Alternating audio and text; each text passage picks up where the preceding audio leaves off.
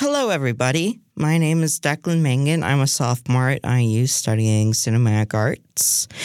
And this is my animated life. Here we talk about animation in general. So sometimes we talk about an animation show or movie, like a movie in together. We talk about the creatives, we talk about the pitching process, and then we talk about the movie itself. And or the TV show, but instead, recently, the past 2 weeks, I couldn't really been writing these outlines, so I just been doing these editorials, and I think they're pretty good. So we're gonna do another one of those because I didn't have the time to write a script again. Whoopsies! But this one's from my back catalog from Cartoon Amino. If you guys don't know, I was a curator. I still am a curator and a past blogger for Amino called Cartoon Amino. And what I would do there is talk about animation and whatnot, and it's really fun. So this is something I've had on the back catalog, but I never really published it yet. Just been really busy, and creative process is sometimes draining. So the title of this thing is called Animation in the 20s, From Realism to Stylish. So recently, as you guys may have known, 3D animation has been popping off different styles as of recent. I think this new trend is making the animation space much more open to being less realistic, like the Lion King 2019 movie, and trying to play with these styles and try to make something interesting out of it. And why is that? How did we get here? What does each animation studio do to differentiate themselves from their last films? Can some studios still do realistic styles in the near future, or are they doomed with the abundance of a new style after new style? Is that said overabundance of style after style getting too annoying? In this editorial, I will talk about all these questions I have asked and more.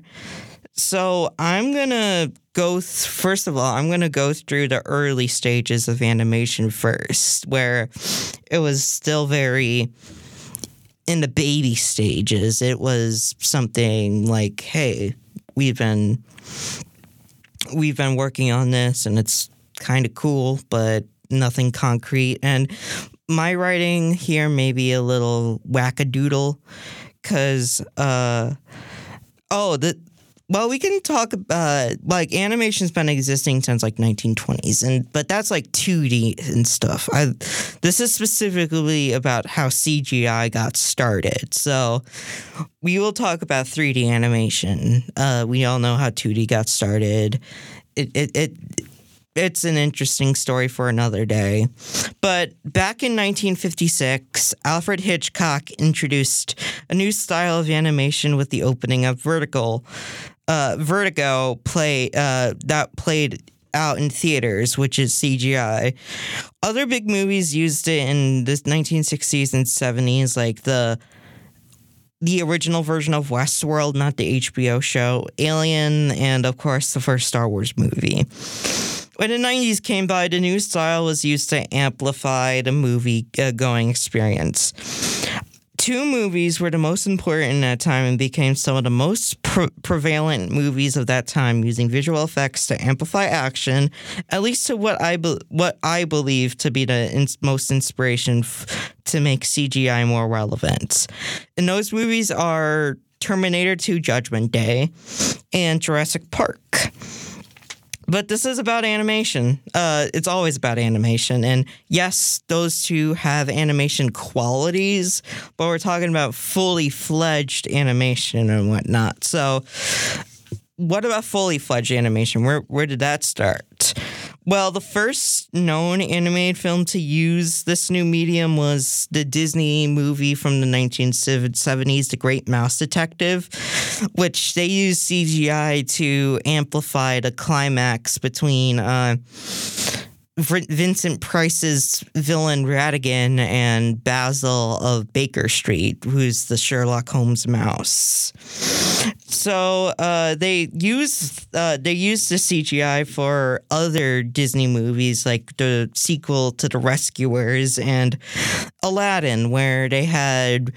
With Rescuers, they introduced this thing where it made the inking and painting segment a lot more easy by using this computer system called CAPS, which was made by Pixar, where it just filled in the color and inking much more easily without any strain or difficulties. And with Aladdin, they did this. They went full CGI with the tiger mouth from Aladdin. So let's see. Pixar was eventually founded after that time by, of course, the Star Wars directors, George Lucas, and the Apple CEO, Steve Jobs, who experimented with using CGI to make films. Pixar started small, we all know this. They started small with their shorts Wall-E, Knick Knack, Tin Toy, Luxo Jr., and so much more. All those shorts are amazing and very cute and very experimental. As well as, I already mentioned this, like they use stuff like caps.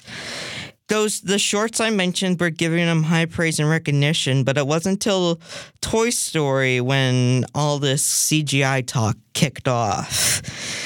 Which, as we all know, Toy Story was the first big inspiration for CGI, and while it looked rough while it looks rough now at the time, the people who watched this during that time were all inspired by how innovative and inspiring seeing something like this be introduced. So with time came better animation, of course. 90s went on to continue. With the 2000s, CGI became the more mainstay studio animation popularity. And movies like Monsters, Inc. was when hair was mastered in CGI. Finding Nemo with water and Incredibles is just so much. Explosions,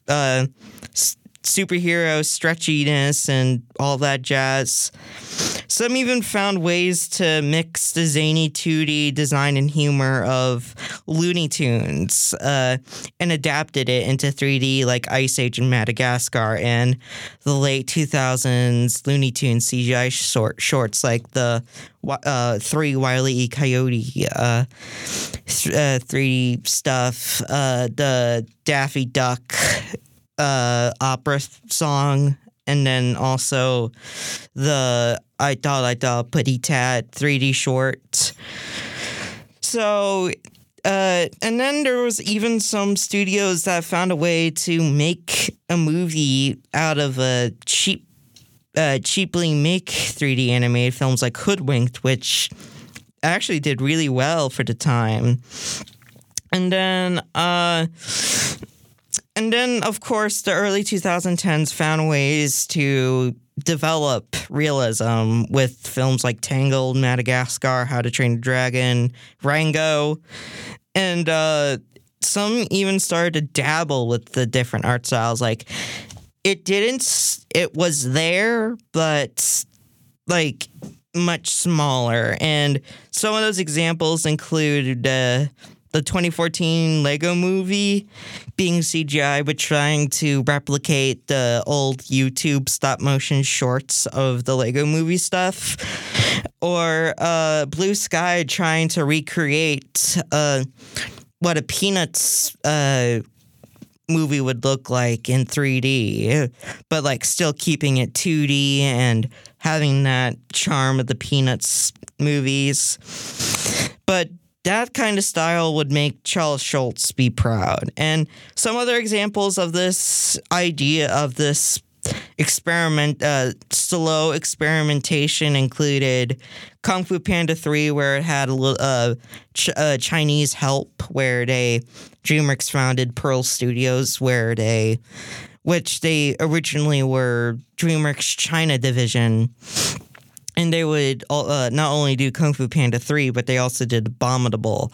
And those were very colorful films, very bright. It felt like it came from China, which actually, if you're looking at Chinese animation now, it's probably some of the best animation you're seeing, 3D animation you've been seeing. Like Ne Zha is a really beautiful animation movie that takes a really cool story of a brother of good and a brother of bad, and it's really, really good. And then there's also stuff that tried to replicate the old art style of certain things like Captain Underpants and Smurfs: The Lost Village, where Captain Underpants was animated in like Britain, but they tried to replicate Dave Pilkey's book style. And same with Smurfs, where they tried to replicate Pele's Smurfs designs. And as much as this movie sucks, you gotta admit some of the animation's pretty good. Boss Baby, where it tried to replicate some old 1950s shorts with the big eyes and the babies and all that jazz. But we all know where this is going. One little movie would change everything, where it did successful on Netflix and it got people talking, people saying like, hey, this is the future of animation. We should do this next. And that movie is, of course, the first Spider-Verse movie, Spider-Man Into the Spider-Verse. And yeah, I know a lot of people continue to talk about it, but there's a reason for that. It inspired the entire animation world, and it's true. Spider-Verse took a unique look by adapting a comic book look by implementing 2D inspirations, not being animated 24 frames per second, but rather 15 frames per second. And it looked a little more choppy, but it had a lot more unique art styles and whatnot. And the last time we kind of saw realism for a little while was Toy Story 4. Like, we still see some CGI realism, like the new Paw Patrol, or let's see what else. Paw Patrol and the next... Oh, yeah, Inside Out 2. Yeah, Inside Out 2 would kind of count. And some Elio and some other DreamWorks or Pixar movies, but you're seeing, but like much more recently, especially in the last 2 years, in 2021 and 2022, we saw films like Luca, where they had, they did a Studio Ghibli / Wallace and Gromit look, and then Mitchell's vs. the Machines, where it took 2000s cartoons and made it 3D, or Vivo, or Wish Dragon, America the Motion Picture, and Del Toro's Pinocchio, and Nimona, and all these stories and all these animated formats are getting explored because of this new recent craze. And there's a lot of movies coming out that are gonna try and do this too. Of course, we're gonna get Spider-Man Beyond the Spider-Verse, so that's gonna test even more animated waters. And then we have a new Peanuts movie coming out next year, and it's from the same director as the first, and it's gonna have the similar art style as the first, so that's good. And then there's also DreamWorks more recently has been experimenting with this art style too, like Puss in Boots and the Bad Guys, which we talked about. But next year they're going to be releasing, I believe, not the Bad Guys 2, that's 2025. Kung Fu Panda 4 and the Wild Robot. Kung Fu Panda 4 might have similar art style to Kung Fu Panda 3, but imagine the slow frame rates in a movie like that. That would be amazing. And then The Wild Robot is being directed by the Lilo and Stitch director, Chris Sanders. And that has potential to do some creative stuff. And Leica's making a new movie called Wildwood, where it's based on a book made by a band member of something that is it's like an indie rock band in Portland, Oregon. And then there's also other Del Toro stuff that's coming out. He says he's going to dedicate his life now to more animation, and he's going to try to make more animated content, but he's still going to do some live action stuff, but stuff like his long-awaited Frankenstein revival that he's been trying to make for a long time. And Aardman is also still making movies. They have a new Chicken Run movie coming out this year, which looks very funny, and a new Wallace and Gromit movie. I think it's a movie. I don't know if it's a short. I think it's a movie. They announced that back in 2019, and they've been working on that for a while. And then there's also things coming out next year, and then there's still some movies coming out that's going to be testing out waters. Next week, the new Disney movie Wish is coming out, and the animation could have kept that choppy look that was shown at D23, but I think having it look a much more smoother kind of helps. But they're still trying to keep that 2D watercolor brush aesthetic, and I think that's the thing I'm most looking forward to out of this movie. And it's tracking good to make a lot of money, so maybe this might be good. But there's a lot of also there's TMNT Mutant Mayhem. I know that's getting more stuff, and Genndy Tartakovsky, the guy who made Samurai Jack and Primal and all that shit, he's supposed to make an R-rated movie that's supposedly 2D animated, where it's about a dog trying to live out his last night before he gets circumcised. Well, fixed. And that might be fun. Or, of course, Sony has a bunch of other animated content that's going to be pushing the waters of animation. Tut.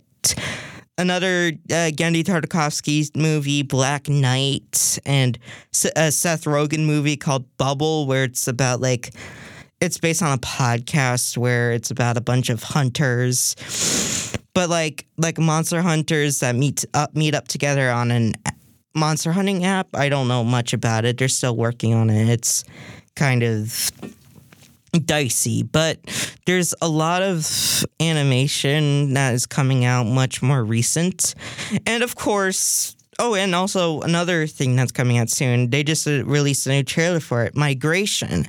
And I don't talk about Illumination movies a lot, and that's for a good reason. It's mainstream general audience schlock. It is not my type of movie for me, but this movie actually looks really good. It definitely is Illumination's most unique movie so far, where it has a director who worked on who's a famous French director who made Ernest and Celestine and The Big Bad Fox and Other Tales, and they adapted that kind of art style where they have big eyes and they're very expressive, and it has some really funny character designs, where in the new trailer they showed a crane who looks very decrepit and old, but her friend or grandma or grandfather or whatnot,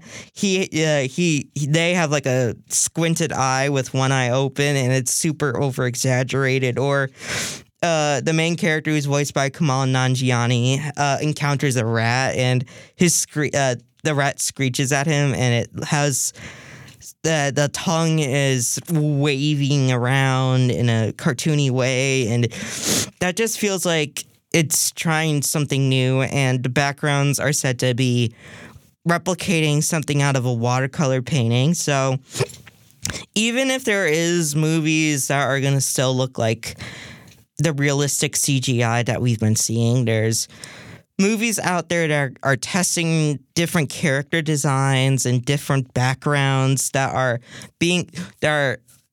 leaving people intrigued, and there are things that are still in the works where they're gonna do some really fancy schmancy stuff. Like, I know they're making a new Transformers animated movie, and I'm kind of curious to see how that would look like. I know from what I heard, it's supposedly going to be a Cybertron movie, and it's being directed by the Toy Story 4 director. And I don't like Toy Story 4. Yes, I said it. Toy Story 4 sucks.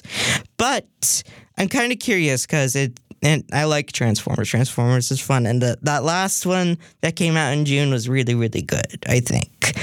Probably one of my favorite Transformers movies, right behind Bumblebee. But, of course, we're still going to see some other normal styles out there that aren't going to be testing the waters. Like, I believe Pixar isn't going to do that because, yeah, they're testing the waters with character designs and whatnot, but they're still trying to, animate in 24 frames per second and whatnot, and it does look, the character designs look a lot different than, let's say, like the Lion King remake. But it's interesting to see something where it's like different character designs, and recently they released Inside Out, a trailer for Inside Out 2, and they introduced a new character, Anxiety, who looks like Fregley from Diary of a Wimpy Kid mixed with the troll from those DreamWorks Trolls movies. And it is definitely one of the most unique Pixar designs that has been released so far. And then, of course, there's also Studio Ghibli, who, after having a little bit of a shit show with that witch movie, trying to do 3D and shit like that, Hayao Miyazaki is now back in the run, and he's gonna try and make a classic Studio Ghibli 2D animated movie, The Boy and the Heron. And as this will, if it goes over well, I'm gonna go see it, and we'll see what happens. I hear a lot of good things about it, and it definitely, some things should stay the same, and I think Studio Ghibli style should stay the same. Same with Aardman and Laika. But, like, some mainstream studios should change their style. And I don't know if they, I don't know yet. And, of course, there's also studios that are still trying to get something made, like the Warner Animation Group, now Warner Brothers Animation, the guys who made like DC League of Super Pets and Space Jam 2, they're still trying to release things. And I know they're working with Locksmith, the guys who made Ron's Gone Wrong, that bot movie, and they're going to be making a few movies like That Christmas and The Lunar Chronicles, made by Marissa Myers and all that jazz. And they're also going to be releasing a Toto movie, if that's still going to get made. And hopefully the Coyote movie gets released on Amazon soon, because that movie has a lot of promise from what I heard so far. Just watch after I'm done recording it. There's just a news outlet saying like, hey, something came out. So like literally when I was talking about like the bad guys, and I was talking about the rumored sequel, it was like, yep, it's coming out in 2025. So, sometimes I'm a little like late, too early to tell anything. So, yeah, this is another one of those, yeah.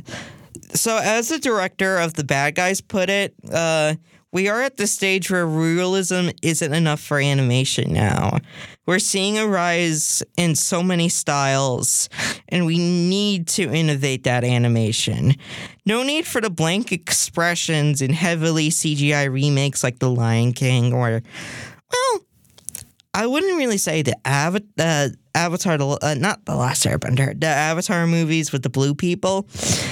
That does have some good expressions and some good places and whatnot. And of course, Lord of the Rings is always a visual model. And with the new decade bringing in some cool new stylizing animation, for myself, it's only been 3 years, but from those 3 years, I'm really looking forward to seeing what else we've got coming. And I am a very optimistic person, not because animation's on a downward spiral because of studio heads being studio heads, but I'm just curious to see how far it'll go, because I'm curious, and I hope this new style sticks, because I, for one, am happy to see cool new animation stuff coming, and I'm excited for it. Anyway, I've been Declan Mangan, and this is another editorial, but another peek in my anime life. Goodbye.